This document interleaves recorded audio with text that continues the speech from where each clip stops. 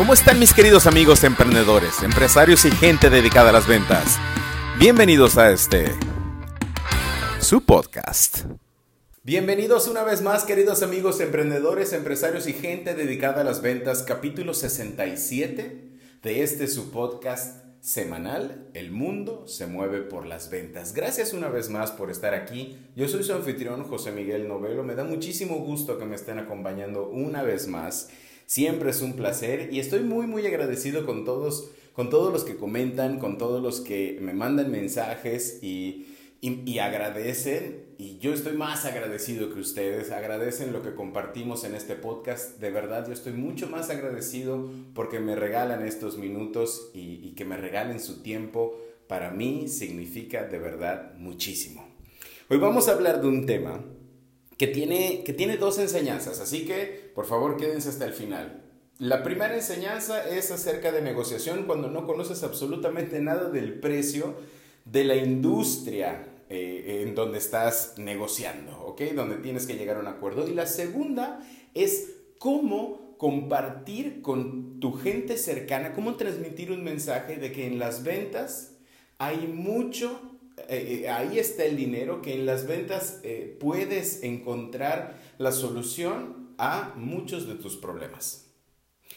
Bien, recientemente, hace algunos días, mi hijo mayor, mi hijo Mateo, me pidió que por favor, él quería un videojuego. Y por favor quédense conmigo hasta el final, ahí está la historia. Él quería un videojuego cuesta alrededor más o menos de $90, ¿ok?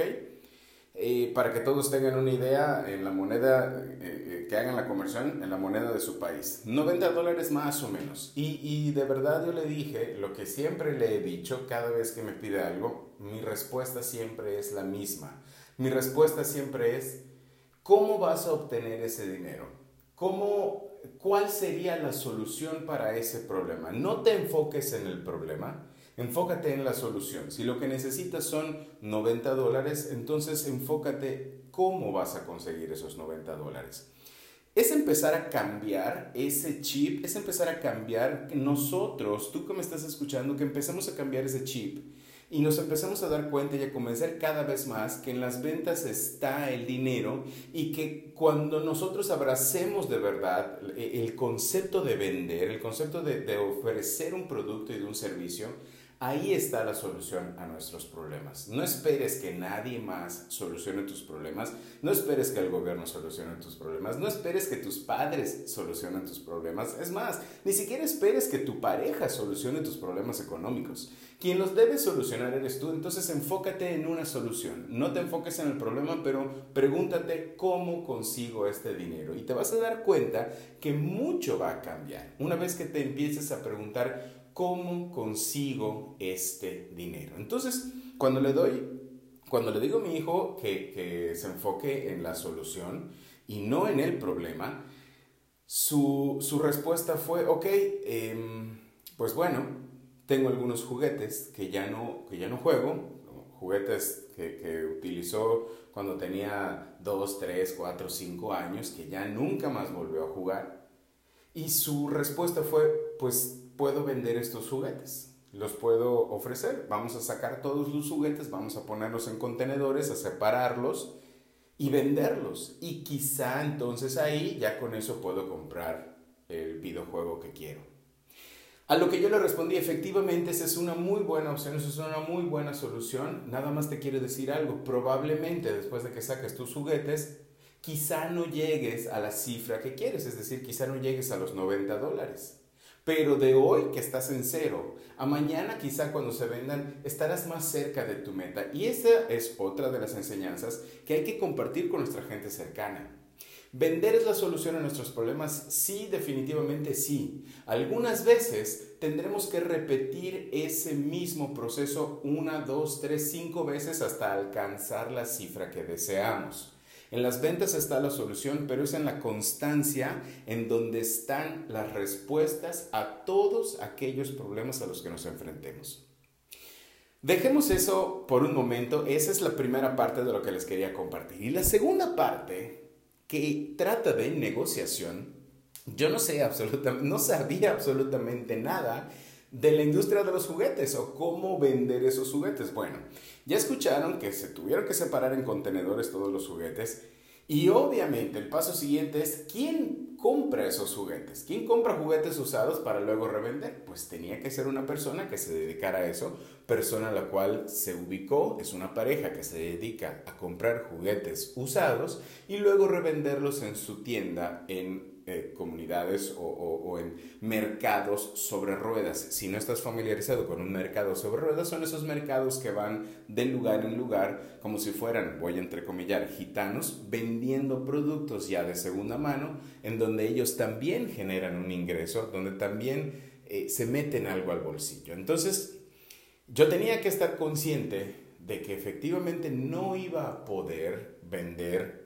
al precio quizá que yo quería. Sin embargo, al desconocer cuál era el valor económico, porque le tenía que quitar y desprenderme del valor sentimental de esos juguetes con los que yo vi jugar a mi hijo cuando estaba creciendo, tenía que desprenderme de eso y ponerle únicamente un precio, un valor económico. Pero al desconocer, como les acabo de decir, al desconocer la industria, el haber tirado una cifra, quizá yo iba a quedar muy abajo. Y esto va para todos aquellos que les toque negociar en industrias que desconozcan un poco.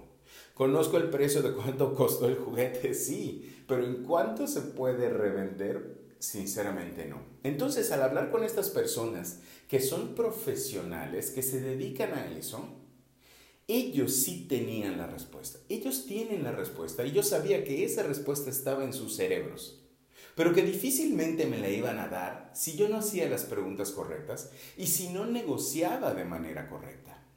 Entonces, ya que ven todos los juguetes, ya que los separamos, ya que hacen todo un checklist de lo que hay, de lo que no hay, de cuáles son, los empiezan a separar incluso en contenedores, quizá los de más valor, los de menor valor, en fin. La respuesta o el comentario siguiente de estos señores, de los dueños de este negocio, de la tienda, fue: ¿cuánto esperas por los juguetes? Yo ya había planeado, yo ya había pensado cuál iba a ser mi respuesta porque sabía que esa iba a ser su pregunta. Y entonces mi respuesta fue la siguiente: no me pidan que yo dé el precio, porque si yo doy un precio voy a dar un precio muy elevado, voy a dar un precio muy alto que quizá no me puedan pagar. Y voy a dar un precio muy elevado porque desconozco la industria y por el valor sentimental y no quiero eso. Quiero que esto sea y nos conduzcamos sobre la línea de la justicia. Lo que sea justo para ustedes y lo que sea justo para mí. Yo entiendo que ustedes tienen que ganar cuando revendan este producto porque ese es su negocio. Pero si nos conducimos sobre la línea de la justicia, y ustedes que son los profesionales de esta industria, estoy seguro que me van a dar un precio del cual podemos partir y del cual podemos negociar. Les confieso algo, en mi cabeza la cifra que estaba esperando eran mínimo esos $90. Era lo que esperaba, porque con eso mi hijo iba a estar feliz, yo iba a estar contento y se iban a llevar una cantidad de juguetes que también me dejaban un espacio libre en el área donde ellos juegan. Lo que me sorprendió después de eso, no me sorprendió porque esperaba esa respuesta, pero lo que me dio mucho gusto, que después de decir eso y callarme, porque eso es lo que no hemos aprendido a hacer, después de dar este argumento, quedarnos callados y esperar esos segundos. Ese silencio incómodo lo tenemos que esperar.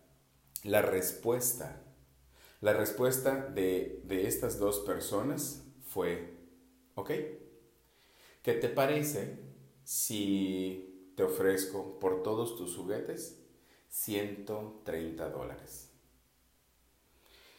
Mi respuesta inmediata en mi cerebro fue: puedes negociar un precio más arriba. Pero después yo mismo me recordé que teníamos que irnos sobre la línea de la justicia y que quizá mis habilidades de negociación pudieron haber hecho que yo obtenga más dinero, pero ya no iba a ser justo porque no estábamos en igualdad de situaciones. Entonces acepté su propuesta económica. Mi hijo estaba feliz, mi hijo está feliz, yo estaba muy feliz porque habíamos logrado mucho más de lo que esperábamos. Y ellos seguramente también están felices porque se llevaron muy buenos productos a un precio que ellos propusieron para todavía revenderlos y obtener más. En fin, mis queridos amigos emprendedores, empresarios y gente que nos dedicamos a las ventas. Número 1, tenemos que compartir estos conocimientos de que en las ventas está la solución a nuestros problemas con nuestra gente más cercana. Ofrecerles una nueva oportunidad, una nueva forma de ver la vida. Pero tampoco ser insistentes al grado de caer mal y de decir, ya me fastidió este tipo que solamente me dice que yo venda. Compártelo porque puedes cambiar una vida.